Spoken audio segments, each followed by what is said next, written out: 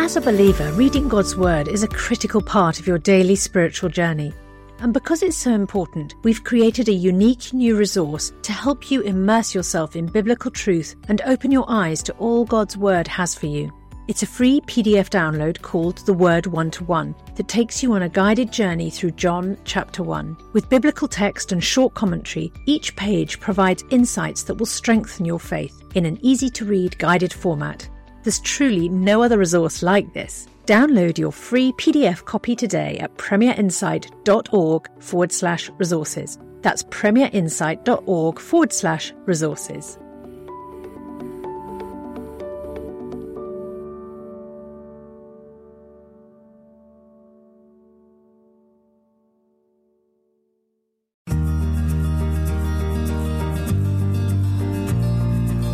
Premier Podcasts.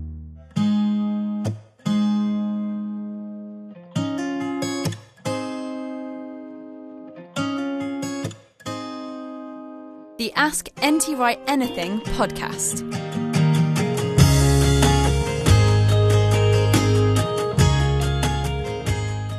Well, hello and welcome to another edition of the show that brings you the thought and theology of Tom Wright.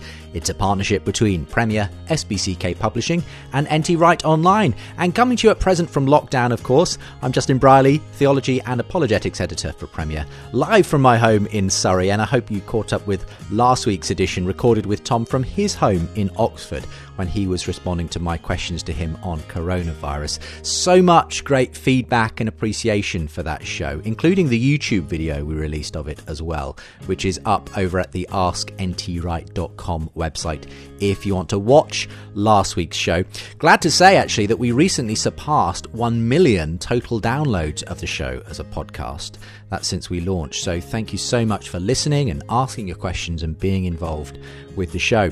The other good news is we've a number of editions of the show in the can and ready to be released despite lockdown. So you will continue to get your fortnightly dose of the Ask NT Wright Anything podcast. In fact, bring you a few extras actually over the next couple of weeks. And today's show is the Evening with NT Wright that I hosted in London a few weeks ago before the travel and gathering restrictions were imposed in London. But Tom does share some thoughts there on the coronavirus as the situation stood then. So I hope you enjoy this week's episode. Great time as well, of course, to register at the website and get access to asking your own question on a future show, the bonus content and the current competition we're running to win one of 3 signed copies of Paul, a Biography. Go and do that at askntwright.com. And if you're able to support the show financially, you'll get our exclusive ebook, 12 questions and answers on life and faith from Tom Wright. That's exclusive to the Ask NT Wright Anything show.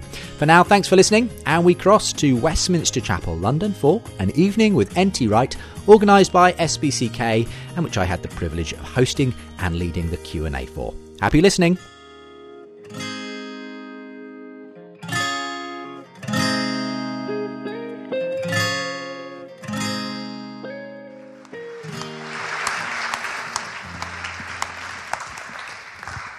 Good evening. Thank you very much, Alexandra. It's a real pleasure to be here. And I would just echo Alexandra's comments. Thank you so much for coming out tonight in uncertain times. But yes, that old British motto, keep calm and carry on, applies, I think, tonight.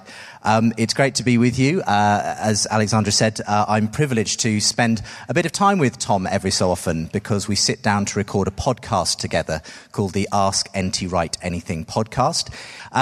Tom is a highly sought-after speaker. He has held many academic posts over the years. He, of course, is former Bishop of Durham, among many other things. Most recently, he moved to Oxford with his wife Maggie for for who knows how long. But what his current title is, I think, is research fellow, at Wycliffe Hall. And that means that he gets to interact with students, but also gets time to do some research as well along the way. Tom has written many, many books, far too many for me to mention here. But tonight, especially, he'll be focusing on some of what he's been working on most recently with his major titles, Paul, a Biography, History and Eschatology, and the New Testament in its World. And I believe copies of all of them are available tonight. Before I invite Tom up to give his talk, Shall we just have a quick moment of prayer as we give tonight to God? We thank you, Lord Jesus, that we can meet here tonight. But we do know that it is under unusual circumstances in this nation and around the world. And so we simply ask for your spirit of peace and your presence to be with us as we meet. Thank you that you are the Prince of Peace, and even in a time of fear and apprehension, your spirit is with us. I pray that tonight, whatever is spoken, the questions that are shared, the thoughts that come to our minds may enable us to be lights in this world. We pray in your name. Amen. Tom, do come up. Thank you. And do give a round of applause for Tom. Thanks, Justin.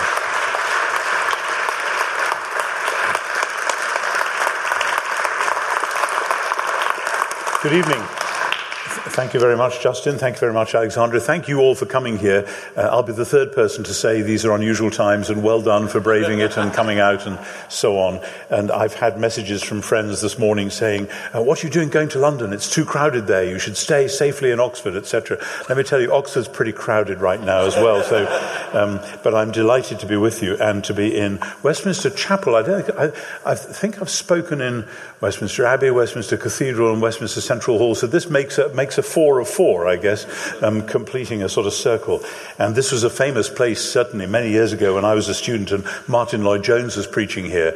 My goodness, this was a pilgrim place for people from all over the world.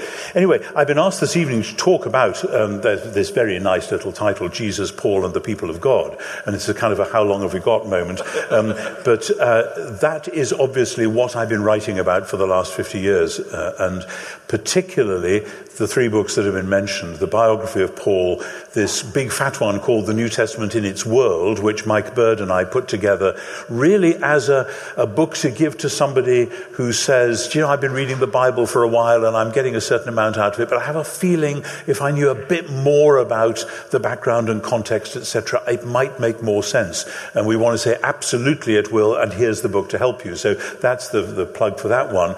The book called History and Eschatology is very different, and it's the one that's got the picture which tonight's logo is taken from on it. And that's perhaps a more searching book about where we are in contemporary culture and where the people of God, particularly in the Western world, has been, where the Christian church has been over the last 200 years, and why we've wrestled with the questions that we have wrestled with. And that's been something I've been fascinated by. But I want to plunge back with all of this in mind, because the challenge of our times, it seems to me, is to put back together again what should never really have been separated. So often when Christians talk about big issues of their faith or big issues of contemporary life or personal life, they very carefully separate what we have come to call the supernatural from the natural. And we think of natural in terms of secularism, in terms of this worldliness, and supernatural in terms of God and heaven and Jesus and so on. And there's a great gulf between them. And one of the things I have most securely learnt over the years that I've been working on Jesus, Paul, and the people of God, particularly the first century context, is that split has philosophical roots which have nothing to do with the Jewish and Christian worlds, but rather go back to the ancient philosophy of Epicureanism, which enjoyed a massive revival in the 18th and 19th centuries, and which is so much part of the air that we breathe that we don't even realize it's there. But it's popped up now and again more explicitly with people who say, Jesus can't have been both divine and human. He must have been one or the other. And people regularly get stuck in what are basically 18th century debates of that sort. And some of the questions later on will perhaps deal with that. And sometimes this gets muddled up with political issues, not so much in Britain because we tend not to do that, but in America, and I go to America a certain amount, and I expect there's quite a few Americans here tonight, very often the people who want to emphasize the supernatural tend to be on the political right, and the people who want to emphasize the natural tend to be on the political left. And so those Christian questions, or would-be Christian questions, have got muddled up with culture wars and all sorts of stuff, so that it just becomes very, very confusing. And in the middle of all of that, what I have really learned and want to share with you is that actually history can come to our rescue.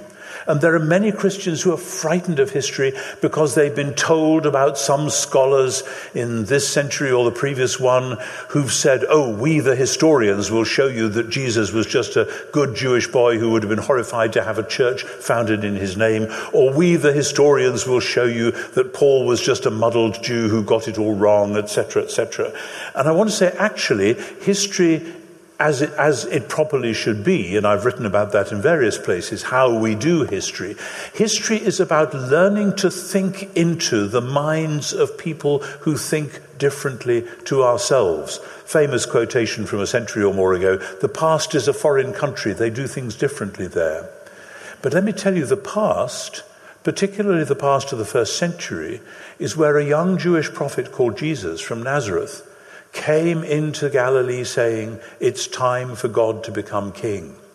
And within 30 or 40 years, some of his followers were saying things like, he is the image of the invisible God. In other words, we can't see God. But when we look at Jesus, then we're discovering who God really is. Or John says magnificently at the end of his prologue in his gospel, he says, no one has ever seen God, the only begotten God who is in the bosom of the Father. There's a textual variant there, but we'll put that to one side for the moment. The only begotten God who is in the bosom of the Father, he has made him known. In other words, we're taking this extraordinary, daring, risky step of saying you can't start with God. You know, so many people today try to start with God. We'll prove that there is a God. We'll prove that there is a supernatural. We'll prove that miracles happen or something. And then we'll fit Jesus into that. My friends, you can't do that. No one has ever seen God. Jesus has revealed. How do we know who Jesus is? Well, we have these Gospels, and we have these Gospels within first century history. They mean what they mean within that world. And if we want to know who God is, we have to know who Jesus is. And if we want to know who Jesus is, we have to make the pilgrimage back to the first century. At this point, somebody is bound to be thinking, are you saying that in order to be a Christian, you have to be able to read Tacitus and Suetonius or Plato and Aristotle or whatever? And the answer is, no, that might help or it might not, actually. But you have to be prepared to do the work of thinking into what the New Testament meant in its context. Only so will you understand the basic things, like what Jesus meant by the kingdom of God is at hand, and what Paul meant in his extraordinary teaching about Jesus, about God, about the world, about salvation, etc. These were explicitly first century things. This is why older generations of clergy always had a copy of the Jewish historian Josephus on their shelves, because you needed to read Josephus, available in Penguin Classic translations today, and I recommend him seriously. Read it like a novel, because Josephus is a funny old guy. He's a younger contemporary of Paul. He's got all sorts of odd agendas. He's very clever, and he was there. He was around in Jerusalem through the 40s and 50s. He was there first as a participant and then a spectator in the disastrous Roman-Jewish war of 66 to 70. And then he went off to Rome on an imperial pension and wrote up the story in retrospect. And even though he gets some things muddled, there's so much that he tells you about what it was like being a Jew in the first century. And even though he's not the Bible, he's not canonical, as it were, you can learn an enormous amount from going back through him or the Dead Sea Scrolls or many of the other documents that we've now got quite readily accessible, and discovering the history in the middle of which we find Jesus and Paul, and that trembling, almost unbelievable phenomenon which we call the early church. People going out into the unknown. Here is a whole new world opening before them. Nobody has been this way before. What's it going to look like? What are we doing here anyway? And the answer is no. God is commissioning you by his Spirit to be the witnesses to Jesus in this world. So let me just say a few things about the Jewish world into which Jesus of Nazareth came and where his message about God's kingdom makes the sense it was supposed to mean. And then I'll segue into into a bit of Paul and his world, and then we'll try and tie it together in terms of what this tells us about God and God's people anyway. So covering a lot of things quite broadly, hopefully stimulatingly, and then we'll get to some questions which you've sent in and which Justin has. Because the two things that have struck me particularly over the last 15 or more years about the Jewish world are things that we simply don't understand ourselves in the modern world, but once you grasp them, it makes so much sense. And the first is about heaven and earth. The Bible is all about heaven. In the beginning, God made heaven and earth. Heaven and earth were designed to work together. It wasn't that earth was a training ground for people who might make it to heaven. It's that God made a combined world of two different sorts of what we can loosely call place or space. God's space and our space. And they were designed to be together, to work together. And the reason for that was that God, the Creator, wanted to come and live with his people in this combined heaven and earth space. What is a combined heaven and earth space? In the ancient world, if you said that to somebody in many different cultures, certainly in Judaism, they would think, well, you're talking about a temple. A temple is, in the ancient world, a place where heaven and earth come together. So that when you go to the temple in Jerusalem in the first century, when Jesus went up to the temple, when Josephus writes about the temple is not just as if you were in heaven, but that is the place where heaven and earth come together. Most modern Western Christians, I've discovered, just have never learnt to think like this. And we think of heaven as a long way away, and perhaps we have a soul that will get to heaven one day. That's Plato, by the way. It's not early Christianity. And because early Christianity, like the Jewish world, wants the life of heaven to come to earth, which is, of course, what the last book in the Bible says is going to happen at the end. The New Jerusalem comes to earth so that the dwelling of God is with humans. So that the temple is a sort of small working model of creation. Only because creation has gone horribly wrong, the temple is a sign, and the tabernacle in the wilderness was a sign, that God is going to put the creation back together again. In other words, the temple was a small working model of new creation, a sign that just as God came and filled the tabernacle in the wilderness, think of Exodus 40, or God came and filled Solomon's temple, 1 Kings 8, with his own divine, glorious presence, so that the priests couldn't even stand in front of it. So one day, the earth shall be full of the knowledge of the glory of the Lord, like that. This is a sign of what God wants to do for the whole creation. I love that strand of biblical thought. You see it in Psalm 72, which is the royal agenda. This is what the king is supposed to do. The king does justice for the poor and needy and vulnerable, so that God's glory may dwell in the whole earth.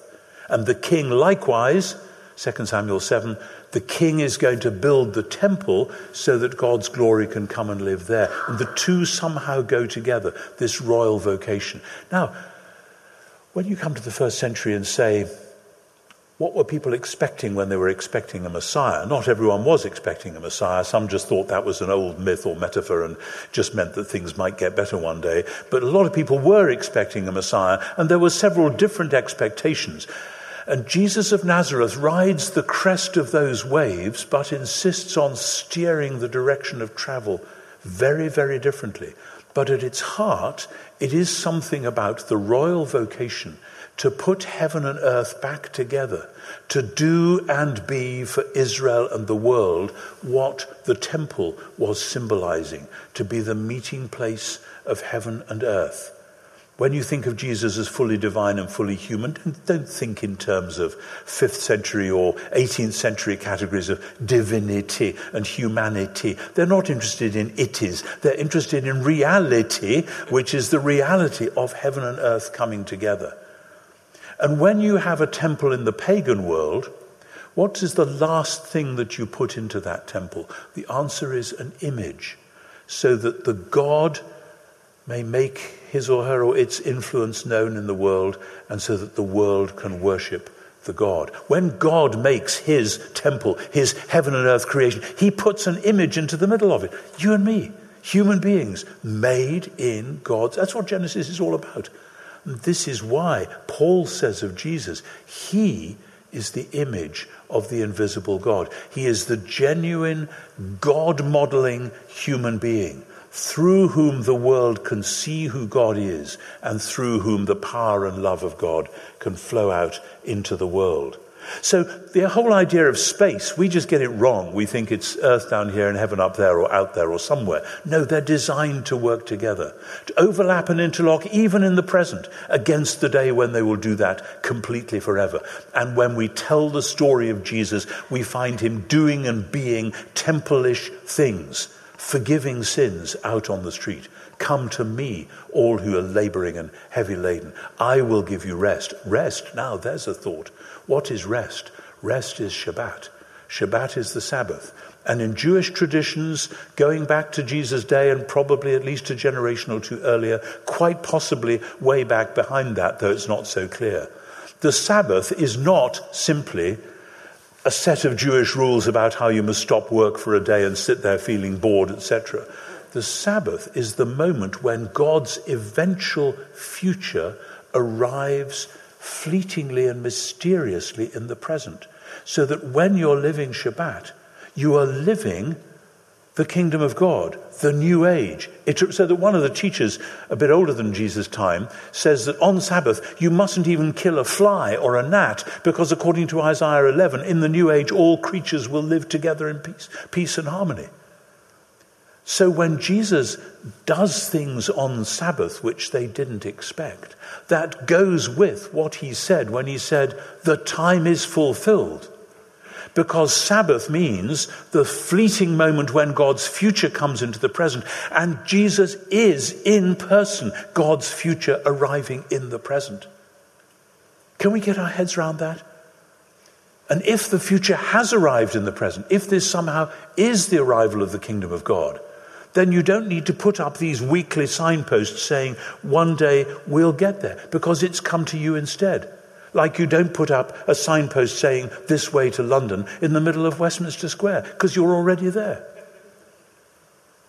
So Jesus embodies those two great Jewish symbols, which are eschatological symbols, that is, they're pointing forward to God's promised future. And Paul picks up exactly that, with his repeated, but now, it was like that, but now, God has done this, but now, Jesus has come, but now, the Son of God has loved me and given himself for me, and so on.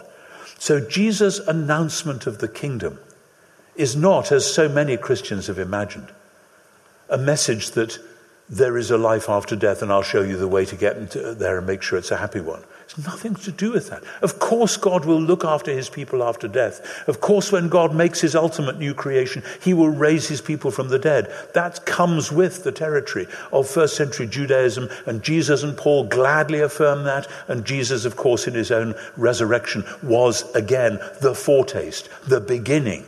As Paul says again in Colossians, he is the beginning, the firstborn from the dead. Or in 1 Corinthians 15, when he says Jesus rises as the first fruits, and then at his coming, those who belong to him.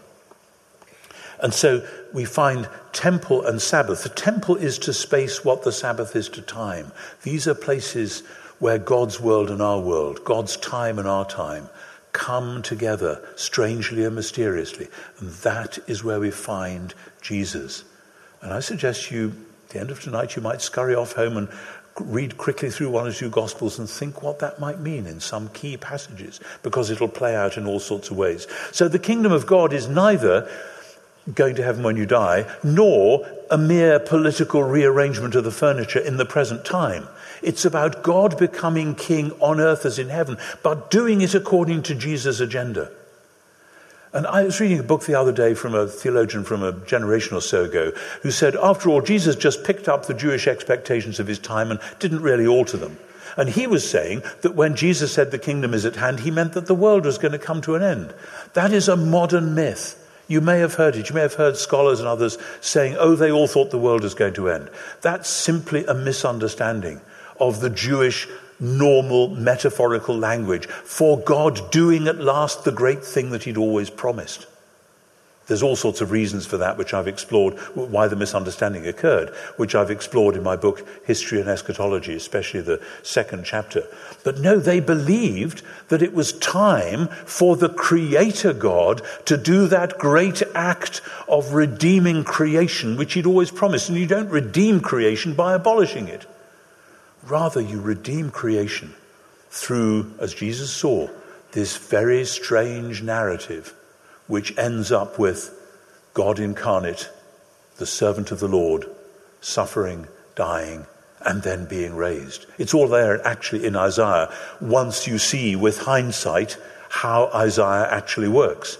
The new creation of Isaiah 55 is entirely dependent on the new covenant of Isaiah 54, which is entirely dependent on the work of the servant in Isaiah 53, which fulfills the promise of Isaiah 52, reading backwards, you see, which is that God will come back and will be king. Because here's the other thing, which Jesus and Paul were totally familiar with and with which we are totally unfamiliar. And that is the Jewish expectation of the return of Yahweh, Israel's God, to Zion. And this is the funny thing about the Old Testament God and the New Testament God, that he does stuff. He's alive, he's active, and he comes and he makes his presence known and felt in one place and not somewhere else. And today's philosophers say that's very undemocratic. Surely if there's a God, he ought to be, equally accessible, etc., equally visible. Well, in a sense, yes, and in a sense, no. He's alive. He does stuff. And one of the things that he did 500 or so years before was that he was so totally fed up, it's there in the book of Ezekiel, with what was going on in the temple at the time, that he abandoned the temple. The divine glory left the temple, the whirling wheels of the throne chariot. Ezekiel says, it's at the end of the book, chapter 43, that there will be a new temple and that he'll come back. But though people came back to Jerusalem, some did from Babylon, and they rebuilt the city and they restarted the sacrifices and they rebuilt the temple, at no point did they actually say that Israel's God had come back. And those are the great promises. Think of Isaiah 40. Some of you probably in the next few weeks will be singing Handel's Messiah, because it's that time of year people do that, and I've done it many times myself. I had sung that opening chorus literally dozens of times, and the glory of the Lord shall be revealed and all flesh shall see it together, before I stopped to ask what it was about. Isaiah 40 verse 5. It's about God coming back in glory and everybody seeing it. And that promise is then picked up in Isaiah 52, when the watchmen lift up their voices and shout for joy because in plain sight they see Yahweh returning to Zion. Wow. And then the question is, what will that look like? And Isaiah says, let me tell you instead a poem about the servant. Draw your own conclusions. And Jesus drew exactly that conclusion. But you see, the promise remains, because in Malachi chapter 3, written after the so-called return from exile, Malachi 3 says, the Lord whom you seek will suddenly come to his temple, but at no point do they say that he's come back. Jesus of Nazareth seemed to have quite literally staked his life on the belief that in his public career and in his final visit to Jerusalem and in what he was going to do and suffer in Jerusalem, this would be what it would look like when Israel's God came back at last. And guess what? That is exactly what John says. The Word became flesh and tabernacled in our midst. The Greek is eskenosen, which is from the Greek for tent. He pitched his tent in our midst. John 1 is a new Genesis. In the beginning was the Word. It's also a new Exodus. Here is the tabernacle, the wilderness tabernacle. And it turns out to be Jesus. And, says John, we gazed at his glory. Yes, the glory as of God's only Son, full of grace and truth. The glory which God promised would come back. What will it look like? John says, read on. And by the end of his book, we see Jesus crucified, revealing the glory of God's self-giving love. That's how it works. And that's where Paul picks up. So out of all that Jewish culture, see, so much of the Jewish culture of the time was phrased in terms of God has called Israel to be the light of the world, to be the people who will be the city on the hill, whatever. And out there are those wicked pagans, and particularly the Romans. The Romans had taken over the Middle East in the middle of the 1st century BC, when Pompey marched into Jerusalem, discovered that they didn't have an image in the temple, and so concluded that they were atheists. I mean, you can see where he was coming from, but it was kind of odd.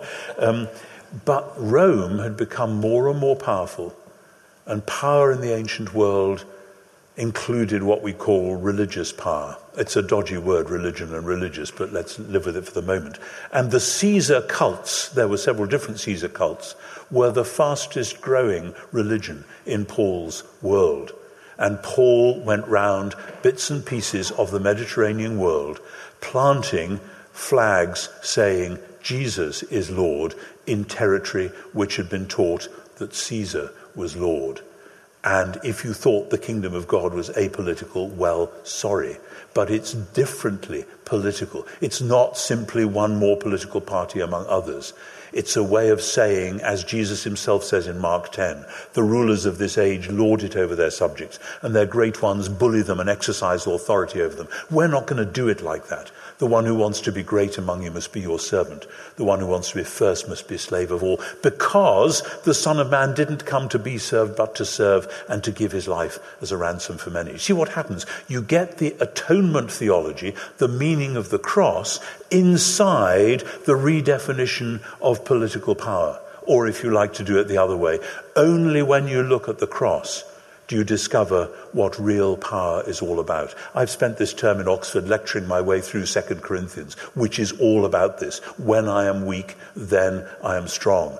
That shaped Paul's life, ministry, work, etc. Because Paul had drunk in that whole Jewish tradition, rethought around Jesus himself, so that he could write that stunning poem in Philippians 2, that though Jesus was in the form of God, he did not count equality with God something to exploit, but instead emptied himself, took upon himself the form of a servant, being born in human likeness, and submitting to death, even the death of the cross. Therefore, God has highly exalted him and bestowed on him the name above every name.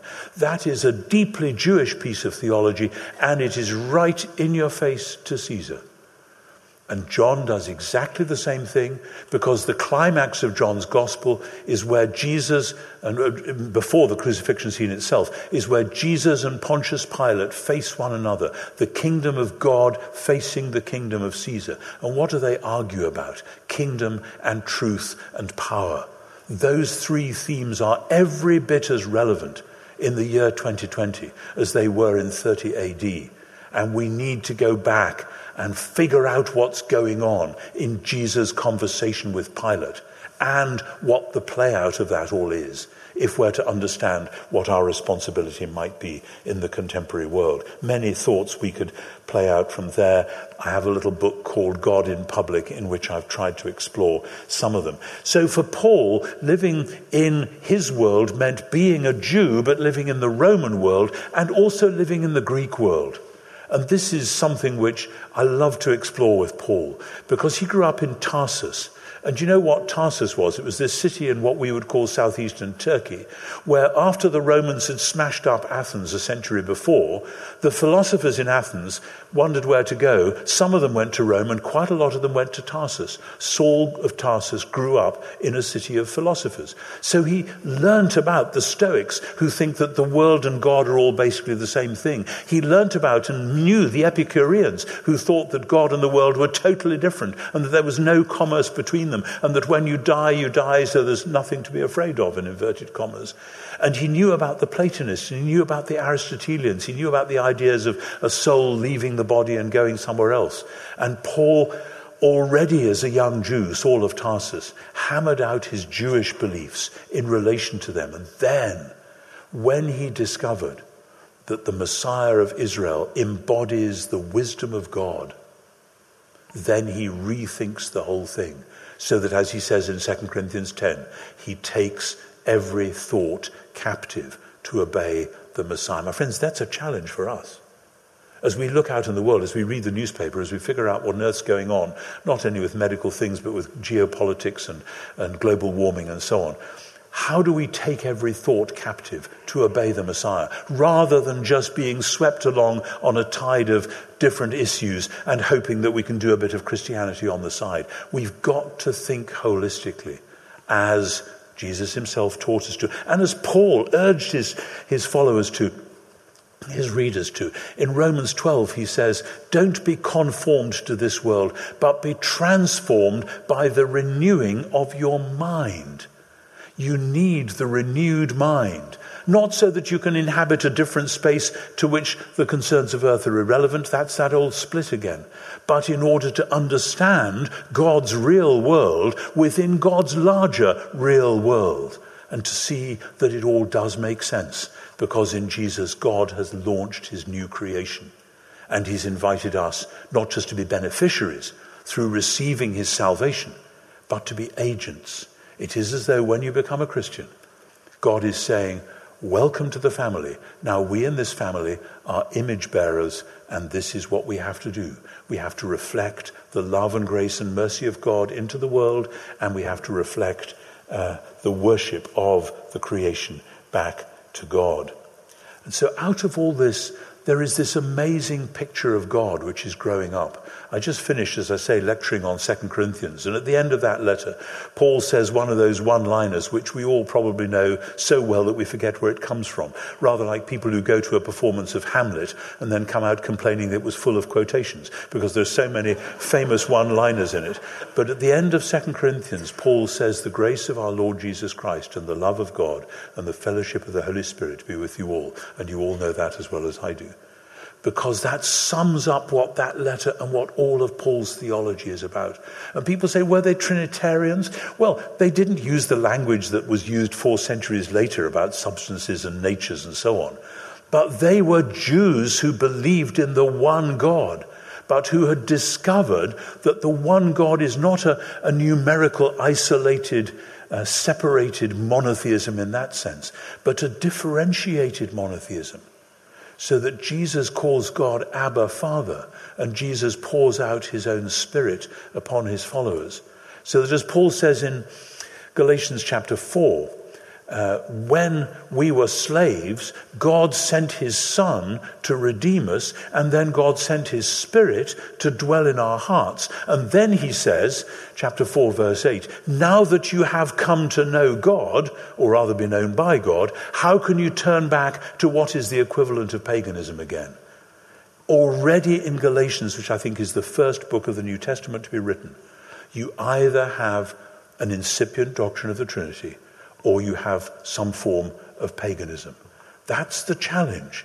And that's the excitement of theology. It's not just about learning funny old phrases that people used, but we really don't quite understand them these days. It's about exploring, or rather allowing, the gospel and the Spirit to explore in you who this God really is. And he's a God who is on the move. He is active. He hasn't forgotten us. He knows all about the coronavirus. He knows all about global warming. He knows all about the new creation, which has been launched in Jesus, and by his Spirit is at work in and through us, so that, like Jesus, we too are called to be small working models of new creation, against the day when God will do what only God will do. We have to build signs of the kingdom in the present, so that when God builds God's kingdom, those signs will turn out, in retrospect, to have been true signs. I've spoken for long enough. We've got time now for Justin to come and talk to me. Thank you for your patience and attention. Obviously, there's much more I could have talked about, but I hope you've enjoyed that and that you'll enjoy the questions to follow. Thank you very much.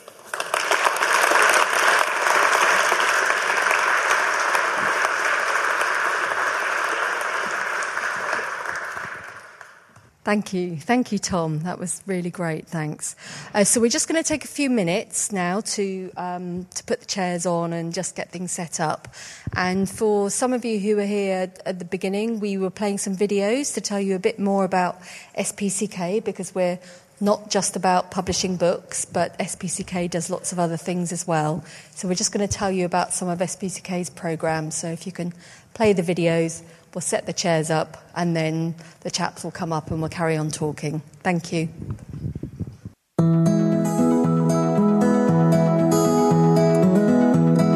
If you run a home group, we have a website launching soon that is going to change your life.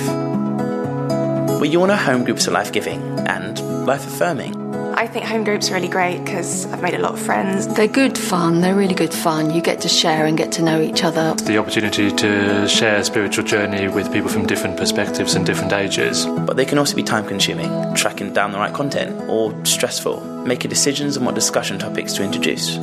Having the time to find the resources online. It's just really stressful trying to get it all planned up and ready to go on the evening. You don't want the organising and the practicalities and the logistics of it to squeeze out what it's really about. And that's where Home Groups comes in. It's a website designed to help you. It's easy and has everything you could ever need to run a fulfilling home group. Topical blogs, courses crafted for different group interests and dynamics, further reading recommendations and detailed studies, reviews, and even recipes. And it'll only take minutes instead of hours to source your content, leaving you free to spend time with your kids or go on that jog. Planning my home group using the Home Groups website is just going to be a complete lifesaver. You just know that resource hub is there and you can go to it quickly, get what you need, and then the rest of your time can be spent doing the discipleship, building the relationships, doing what it's really all about. I really like the idea of having a home groups website. It's saved me so much time.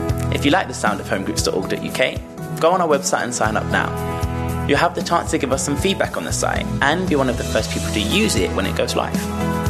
Why not share it with your friends and get them involved in its development too? We want to make sure that it works for you. We'll be launching the website very soon, and we're looking forward to supporting you in your journey to forge truer connections, deeper knowledge, and an ever-growing church community.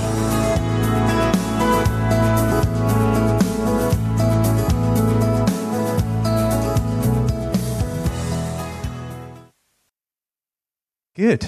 Well, we're going to take our chairs now, and we've got a number of questions that have come in. But you were just saying, Tom, just as the videos were on, just how much things have changed in your time and the sorts of resources available at people's fingertips these days.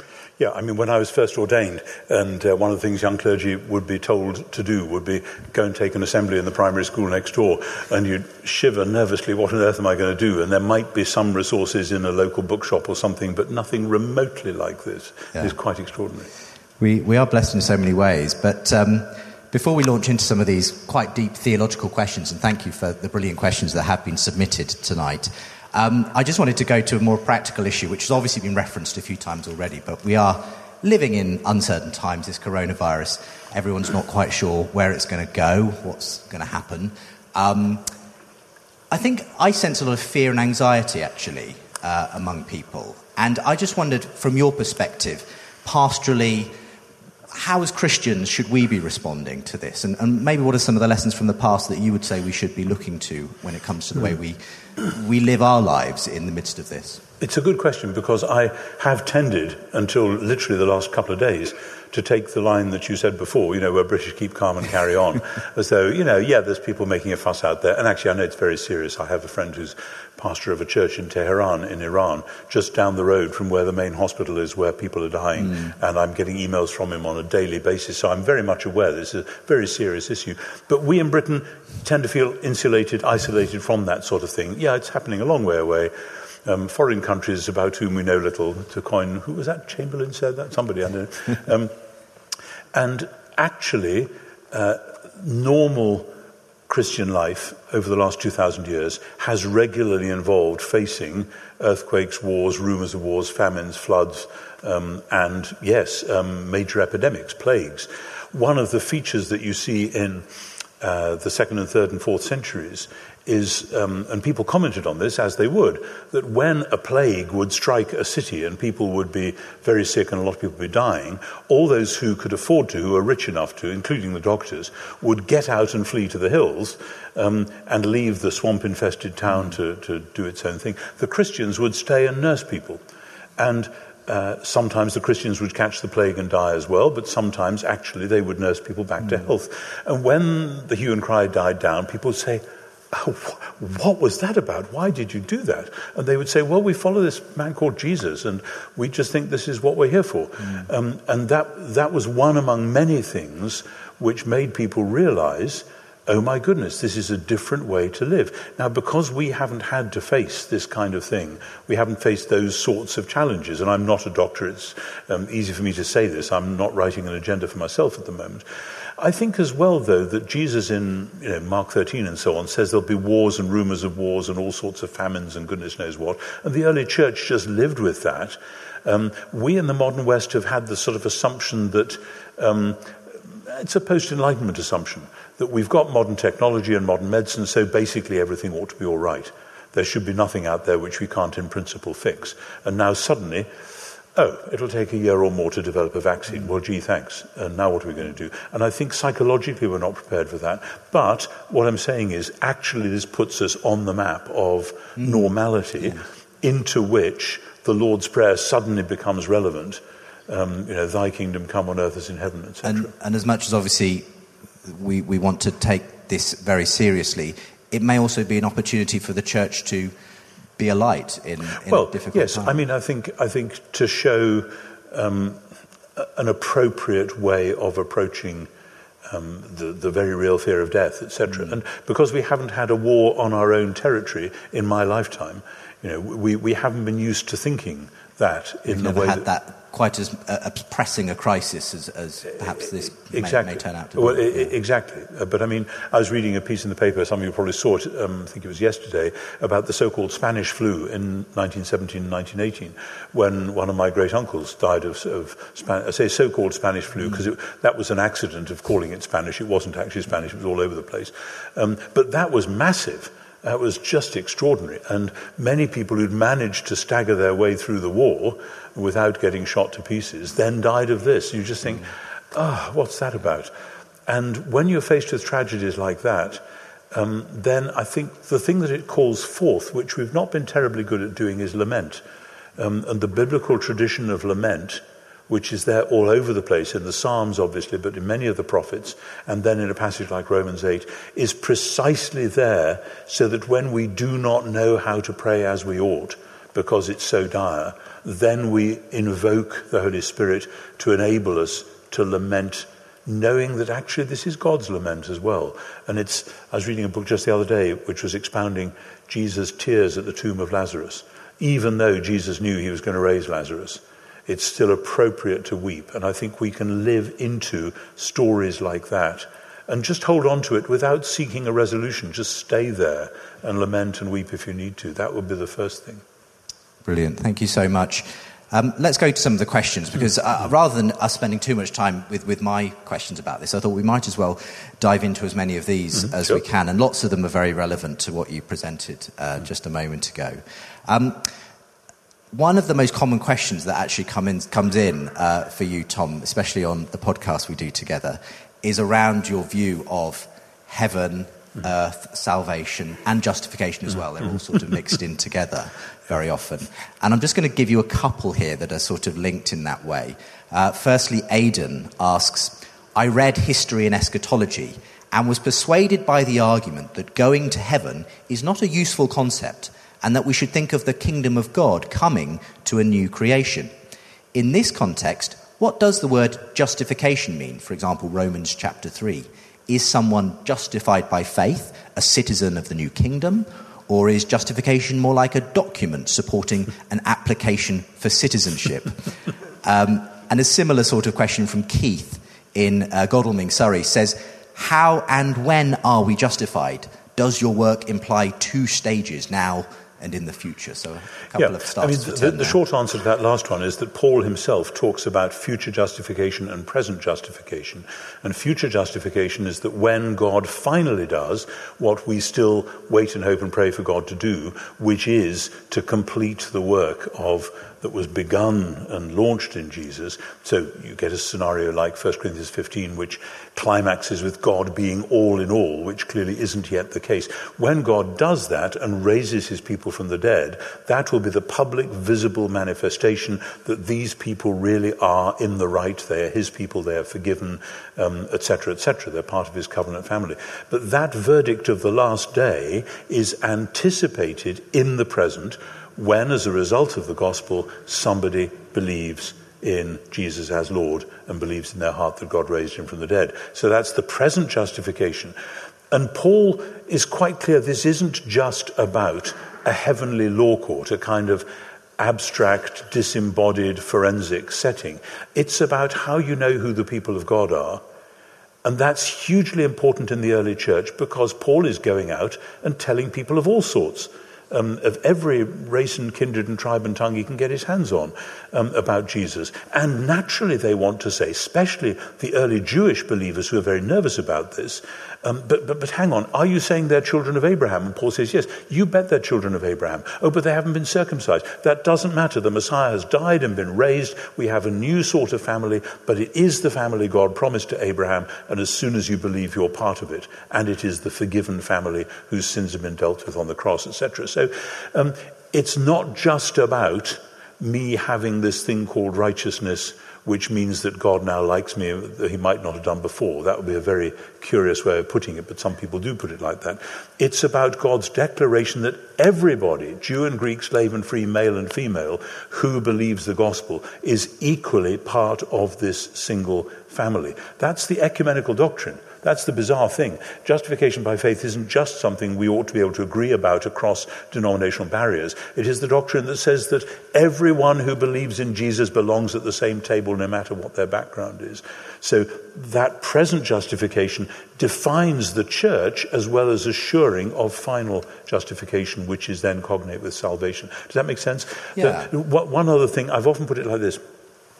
God has promised throughout Scripture to put the world right. The idea of putting right is the same linguistically as justification. It just is a different root in English. Linguistically in Greek, it's the same. God has promised to put the whole world right. In the present time, he puts people right by the gospel and the Spirit so that they can then be part of his putting right purpose for the world, both as models, this is what it's going to be like, and as agents. You've got a job to do. So justification and justice belong very closely together without losing anything, I think, of the traditional Reformed doctrine, but putting it in its biblical context. So the next obvious question that a lot of people have is then what part does the cross and the atonement play in that process? And there's a question here from Nathan, who comes from Cornwall, and says, surely the affirmation of Christus Victor as central to the atonement doesn't mean that penal substitution isn't key. Do you deny that God has wrath against sin when that's so clear throughout Scripture? And adds, please don't dodge the question of wrath. So, okay. I don't believe in dodging questions, especially about wrath. I mean, I'm with those theologians who say, unless God hates child abuse, genocide, etc., God is not a good God. You know, God must be angry at the many, many wicked things which people do, many wicked things which I do, many wicked things we all do. If God doesn't hate those, God is not a good God. God is not just a benevolent old grandfather. Speaking as now a benevolent old grandfather myself, I know what that's like, and God is not like that. God actually sees what's happening, and hate is one word for it, grief would be another. And I think the grief of God, when God sees the wickedness of the world in the days of Noah, it grieves him to his heart. And that grief of God continues. And I think if we're going to talk about wrath, we need to talk about grief as well. So the question, I'm not sure if you all understood that, but the idea of Christus Victor is central to the New Testament. That is to say, it's a Latin tag, which means that Jesus the Messiah has won the victory. It's what a Messiah is supposed to do. All the way back to King David, remember, before he even became publicly king, what does he do? He goes and kills Goliath. That's a symbol of what then the king is expected to do. Defeat the enemy that is oppressing or enslaving the people of God. Okay, how does Jesus do that? Because the New Testament is quite clear that he does do it.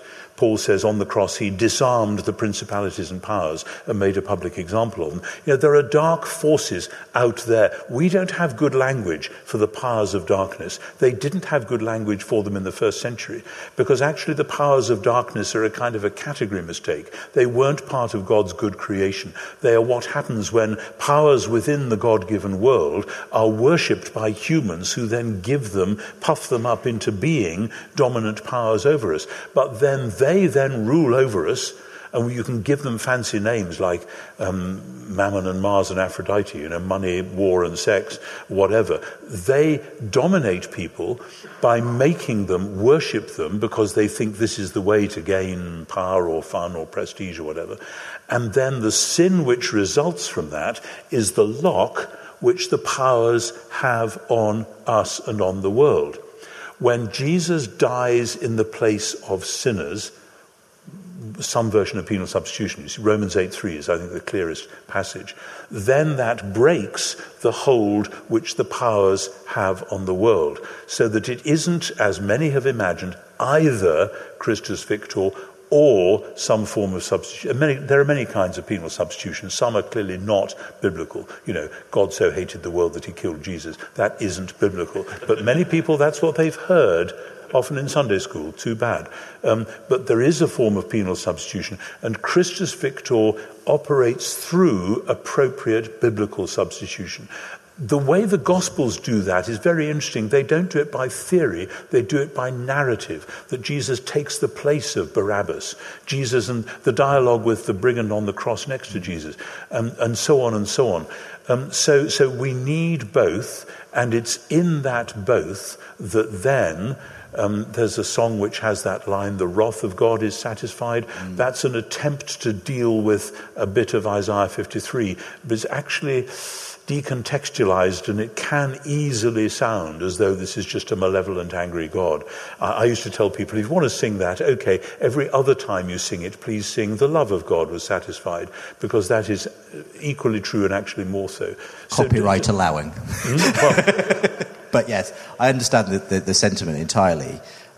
These are huge questions, by the way. Absolutely. So going on these are very much thumbnail sketches of responses to all of these. But why don't we move on to Jesus and Paul? Because a few questions have come in as to how we put what Paul represented and what Jesus taught and did together. Firstly, just some sort of kind of informational questions, really. There's one here from Catherine in Surrey who asks, how did Paul get his information about Jesus' teaching? And another one, Keith, asks, why does Paul say so little about the life of Jesus? So I thought those were sort of related questions. Yeah. How much did Paul know about Jesus and his teachings and his life? Yeah, we don't know that much about how Paul got his information. We do think, many of us think, that Luke was a companion of Paul on some of his journeys at least, because we think that Luke was the author of Acts, and that it looks as though the we passages in Acts, this is the traditional reading, many have tried to pull away from it, but we keep coming back to it, some of us anyway, and that Luke was doing research, that Luke had at least early drafts of Mark or something like that, but also that there was a lot of what we would call oral tradition around. It's very interesting. I was talking to somebody the other day, and I forget who it was that said this, about one of the junior royals who had been told, just up the road here in Buckingham Palace, who had been told as a young man, remember that whenever you talk to anybody, you will never remember what they say, but they will remember for the rest of their lives what you say to them, even if it's trivial, because they will go straight home and say, oh, do you know what Prince so-and-so said to me? And they will remember it. And in the same way, when Jesus was going around Palestine, doing all the things that he did, people would be astonished and they would immediately tell their neighbours about it. And what you've told 5 people down the street, you probably remember. And so there was an immense amount of oral tradition. And I think Paul will have easily tapped into that, not necessarily through having too many written sources, but just an awful lot going on. There's one particular point in Galatians chapter 1 when he says that he went to Jerusalem to... It's a difficult Greek word to translate. It's hystoresai, to talk to Cephas, to Peter, that is, probably about okay, I want to catch up on some of the detail here which I may have missed. As one scholar said, if he was with Peter for 10 days in Jerusalem, presumably they didn't spend the whole time talking about the weather. The chances are there was some exchange of information. But then the second question is, it's really interesting because Paul doesn't often quote, as it were, ethical rulings of Jesus. He does sometimes, as in 1 Corinthians 7 and others. But what he does is to see the whole life of Jesus as the messianic achievement climaxing in the cross and resurrection. So when he's talking about the crucified and risen Messiah, then this sums up everything about the earlier life of Jesus. And actually, in doing that, he is being true to the same impulse that the gospel writers themselves have, because they tell the story of Jesus as the story which climaxed on the cross and was then freshly interpreted through the resurrection. So that even though we don't hear about the parables and Jesus' miracles and so on, I think Paul is taking that for granted and subsuming it under the messianic achievement. Now, obviously, a lot of people have said that what Paul ended up doing was effectively creating what we know as Christianity, and it was rather different to Jesus. And there's a question along those lines from Andrew, who asks, did Paul preach the same gospel as Jesus? Yeah, and the answer to that is yes and no, of course, like many of the best questions. Because what do you mean by the same gospel? Jesus announced that the kingdom of God was at hand, and that is the good news. Track back to Isaiah 52, Isaiah 40, which are the good news passages in Isaiah. And that is the gospel. This is the time for God to become king. And Jesus is saying, therefore, join the movement, come with me, and watch, this is how it's going to happen. But this is before the crucifixion. What Paul does is he looks back at those events and says, God has now done this. God has revealed his saving power and love and righteousness in the death and resurrection of Jesus. So it's the same message, but from the other end of the telescope, if you like, from a different perspective. Or another image which I found very helpful is that Jesus is like the composer who has written the amazing oratorio, and Paul is like the conductor who's going around the world gathering choirs and getting them to sing it. And so Paul's job is not to rewrite the oratorio, that would be disloyal.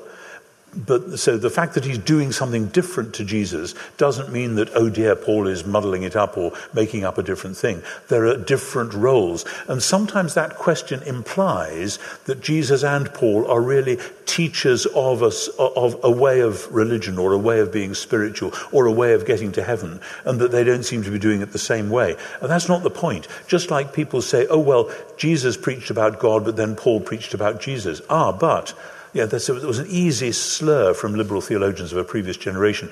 The point is, Jesus taught about God in order to explain what he himself was doing. Paul talked about Jesus in order to explain what God himself had done. This fits together. It's a different role. The thing that I think Paul is different in is that he is taking this message out into the wider world. Jesus said that would happen, but Jesus never addressed what it would look like. Jesus says many will come from east and west and sit down at the table with Abraham, Isaac, and Jacob. And you might have expected that somebody would pop up from the crowd and say, but Jesus, will they have to be circumcised? That's the question that Paul faced. And you can imagine in the early church people inventing sayings of Jesus to fit this. Circumcision is made for man, not man for circumcision, or something like that. Perhaps not that, but that never happens. So Paul is facing new situations, and he has to teach people to think through these new situations on the basis of the facts and the meaning of those facts of the death and resurrection of Jesus. So Paul is doing a different kind of task, but it is the task that was necessarily bequeathed him by the achievement of Jesus himself. So there is differentiation, but appropriate differentiation.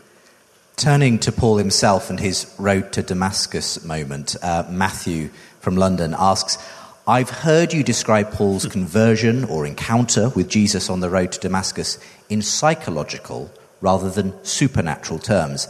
Could you say a little more about what you think happened to Paul and why you think the text lends itself to your interpretation?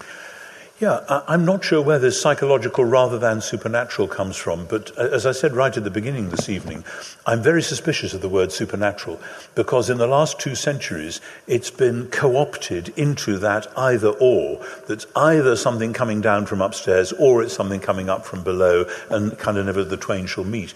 The word supernatural has a long history, but in the Middle Ages what it meant was that God is always at work in what we call the natural world, and that sometimes God does surprising and unexpected things within that world. But that's not a supernatural over against natural. And when you have that polarization, be instantly suspicious. This is the modern retrieval of Epicureanism striking again. So I'm worried about that, because I don't think that's representing what I would have actually said. However, God, I mean, I have this sort of silly belief that God can do whatever God wants. If God is God, this just sort of makes sense.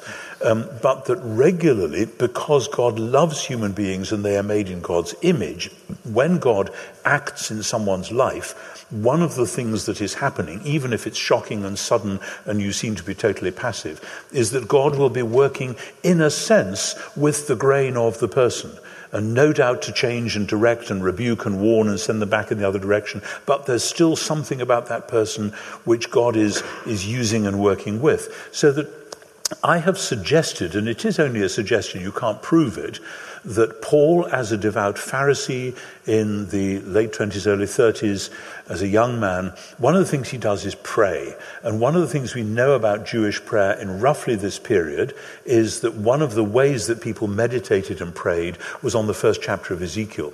And Paul is on a long journey. We don't know whether he's on a horse, as in Caravaggio, or whether he's just walking, but he's on this long journey, and he may well be praying. He may be meditating on Ezekiel 1, the throne chariot. And when you meditate on Ezekiel 1, you start with the whirling wheels, and you pray your way up in the hope and the prayer that one day, please God, you might be allowed to see the figure sitting on the throne. This, by the way, wasn't my own idea. I've met it in other scholars as well, that it's quite plausible that Paul was praying like that, and that when he arrived at the figure on the throne, it was Jesus.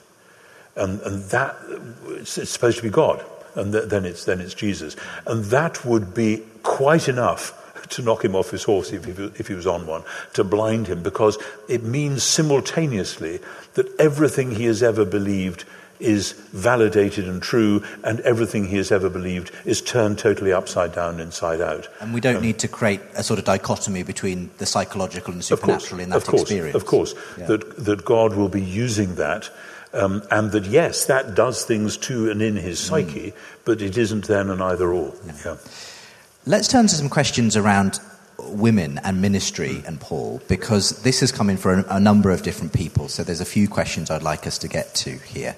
Often one of the most sort of interesting and controversial areas, obviously. Here's a couple that are very much related here.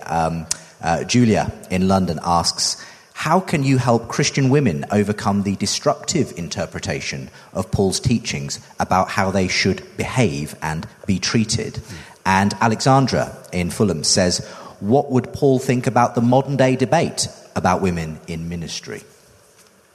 Yeah, I mean, there is one passage which is very well known towards the end of 1 Timothy chapter 2, and part of the problem is that it uses one or two words which are either unique to the New Testament or certainly very rare, and which actually can have several different meanings. That's in verse 12 of 1 Timothy 2. I won't go into the Greek here because I suspect that not everybody in this room is familiar with Greek.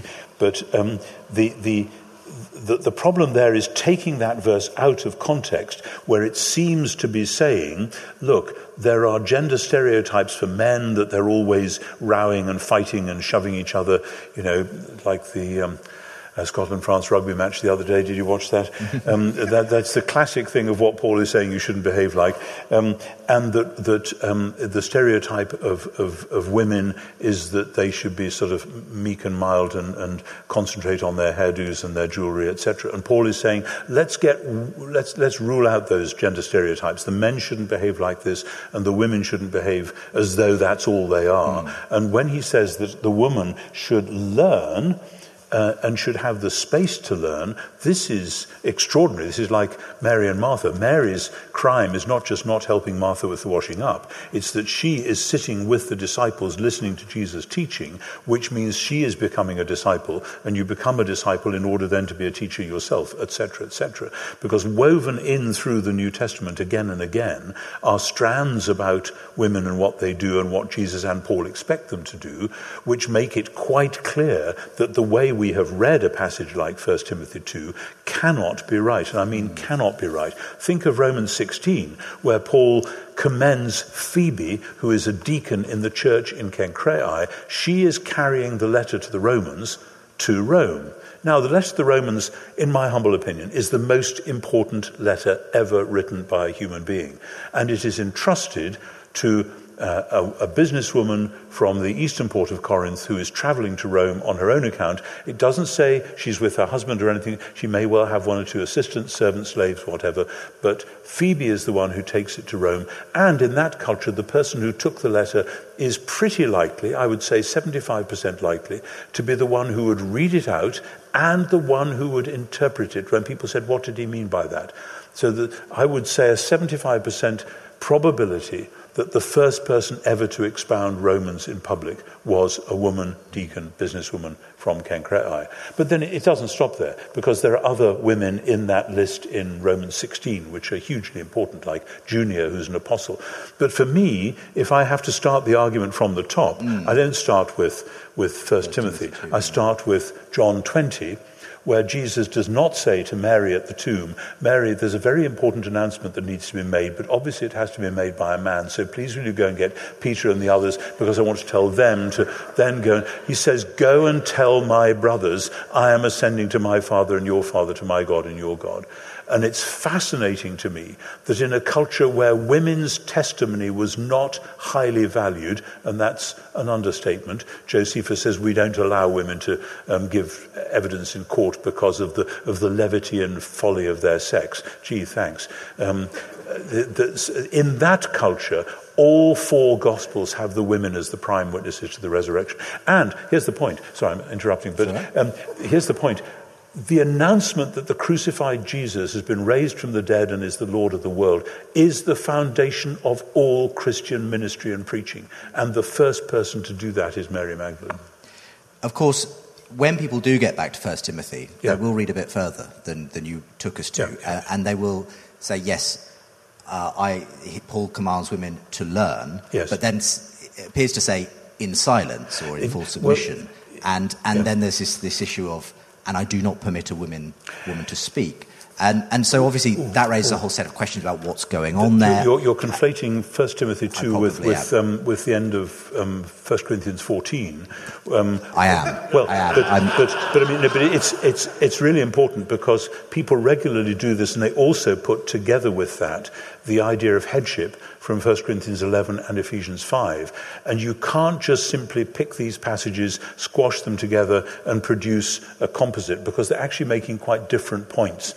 1 Corinthians 11 is difficult when he says that the husband is the head of the wife, as Christ is the head of Christ is the head of the man, etc.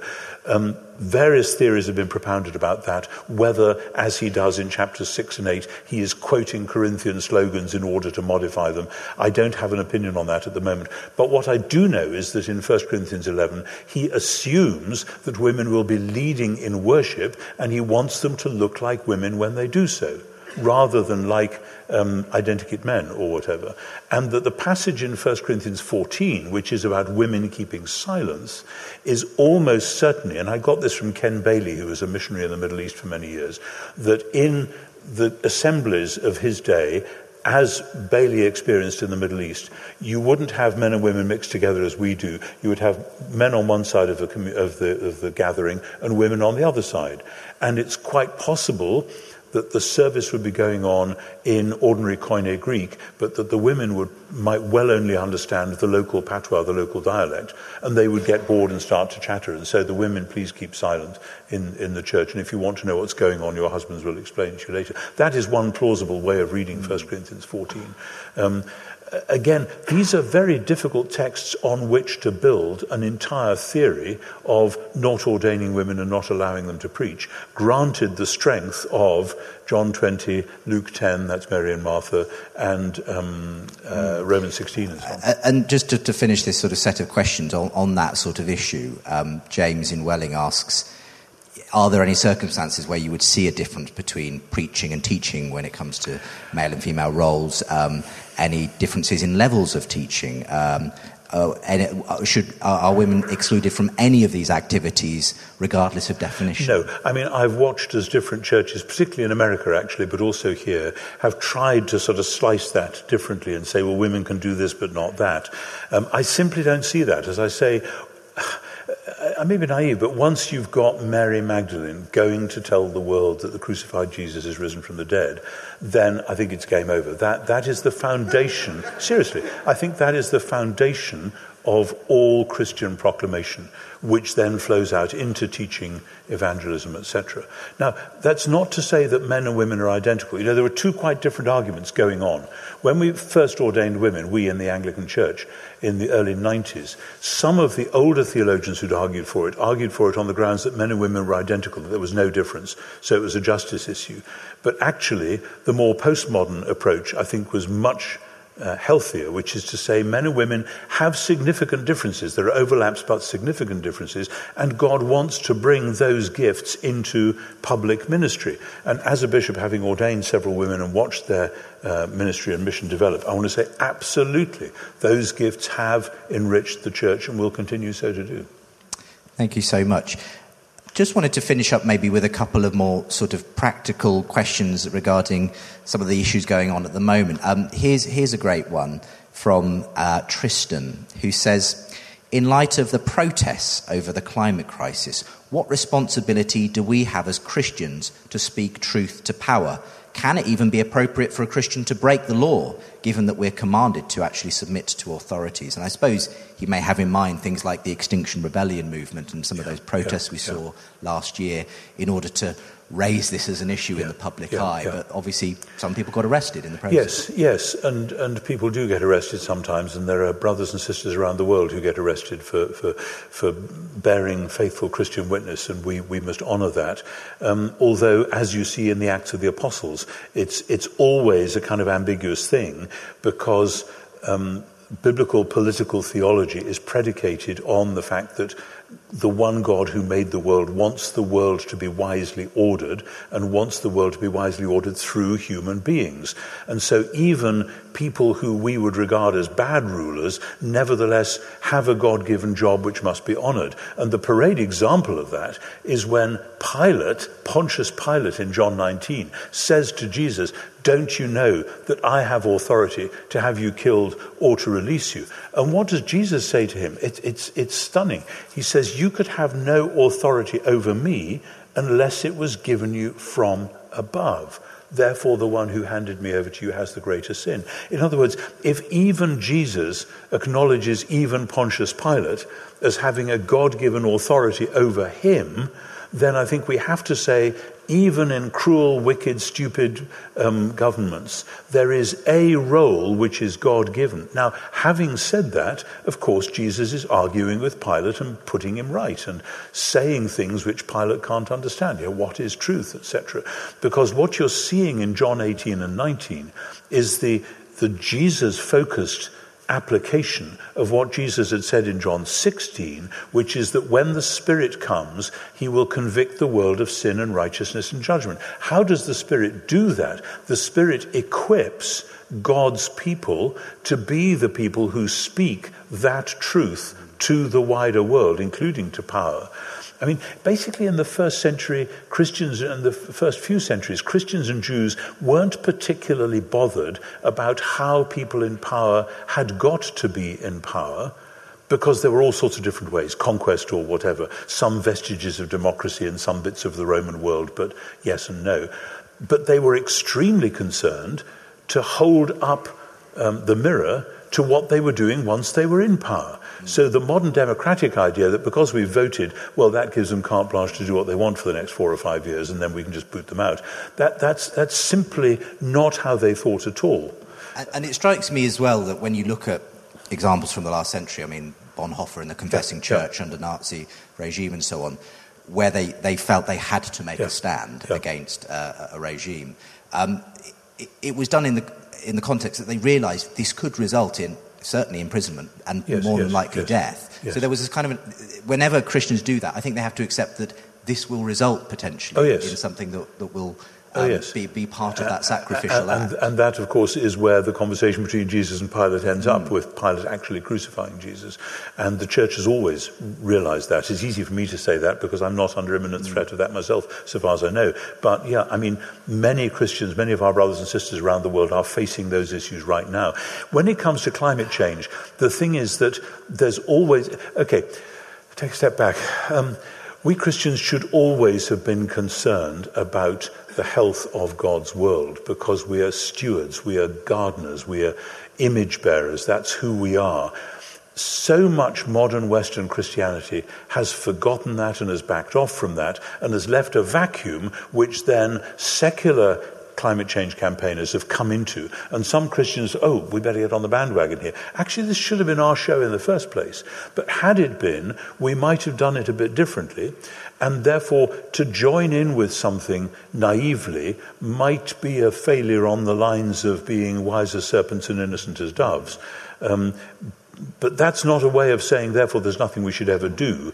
But I think that some of the things that some such protesters have done, and some of the groups that get in on the act, there's some people who just love to have a good smash-up protest.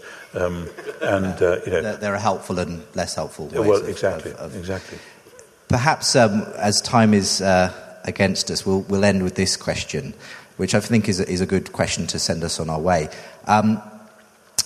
It comes from Don in Dorset, who asks, how should we be summarising the gospel for our contemporary secular culture, which has so little scriptural background that the traditional approach which evangelicals have taken may not be the most appropriate way? So how do we translate the gospel into essentially today's contemporary secular culture? Yeah, it's a great question. Of course, what happened in the spread of Christianity through Paul and others in Turkey and Greece, etc., was, Paul did start usually with the synagogue, but often he was out on the street or in the marketplace or in the Areopagus or somewhere and was addressing a culture that had vaguely heard of Jews and Judaism but knew next to nothing about it. And one of the things that his converts quickly had to learn, and you can see him teaching them in 1 Corinthians particularly, is to think Jewishly, to think back into the Old Testament and to realize, heavens, if we have come to believe in Israel's Messiah as the Lord of the world, then all that stuff from Abraham and Moses and David and so on, that is our family story now. And we've, like somebody who gets married into a family and is shown the family photograph album, oh my goodness, these are my children's great-grandparents sort of thing. But that's the kind of exercise, and we ignore that at our peril. However, I've argued in History and Eschatology that there are certain signals, which I call signposts, within all human cultures, which both are and aren't pointers to the gospel. You can't simply argue up from them. We all know in our bones that justice matters, that beauty matters, that truth matters, that freedom matters, etc. I've listed 7 in the book. The problem is that we all know that we mess them up. We don't do justice in our own case or nationally or globally or whatever. And we're puzzled about that. And there's a building just up the road here called the Department of Justice, or words to that effect, with thousands of civil servants, and they still can't do justice. Because actually it's very difficult. Likewise, freedom. We all know freedom matters. We all want it for ourselves and in principle for others. But actually when it comes down to it, it's difficult. Similarly with truth, similarly with power, and certainly with beauty, etc. Now, at the point of failure, when we realize that we've all messed those things up and that you could conclude with Jean-Paul Sartre that life is just a sick joke. Then, when you read the story of Jesus in the Gospels, Jesus going to the cross, you suddenly realize this is a story of justice denied, of beauty squelched, of freedom stamped on, of truth denied, of power abused. And suddenly those things which we all know in our bones are, as I've called them in a forthcoming book, broken signposts. They point to the broken signpost of the cross. And this is why I think the cross retains a kind of subliminal power in our culture, so that some of you will remember 20 years ago when Neil MacGregor was director of the National Gallery, he put on an exhibition called Seeing Salvation, which was mostly pictures of Jesus on the cross from the medieval times and so on, other things as well. The newspapers rubbished it. They said, we don't, who needs to see all these pictures of old-fashioned torture? That's all. The public ignored the newspapers and came in their droves because the crucifixion, whether sung or painted or read or whatever, speaks to our sense of a world out of joint in a way that absolutely nothing else does. So that's one of the ways I would want to start, because it's actually a shorter journey to the foot of the cross than you might sometimes think. Can we give a round of applause to Tom? Thank you.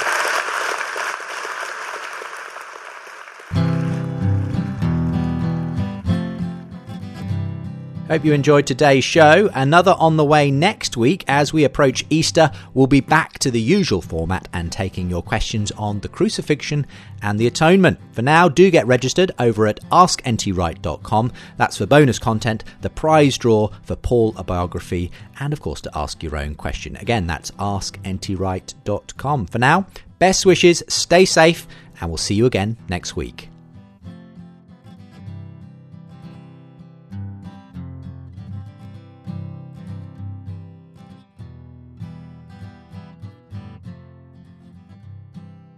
You've been listening to the Ask NT Wright Anything podcast. Let other people know about this show by rating and reviewing it in your podcast provider. For more podcasts from Premier, visit premier.org.uk/podcasts.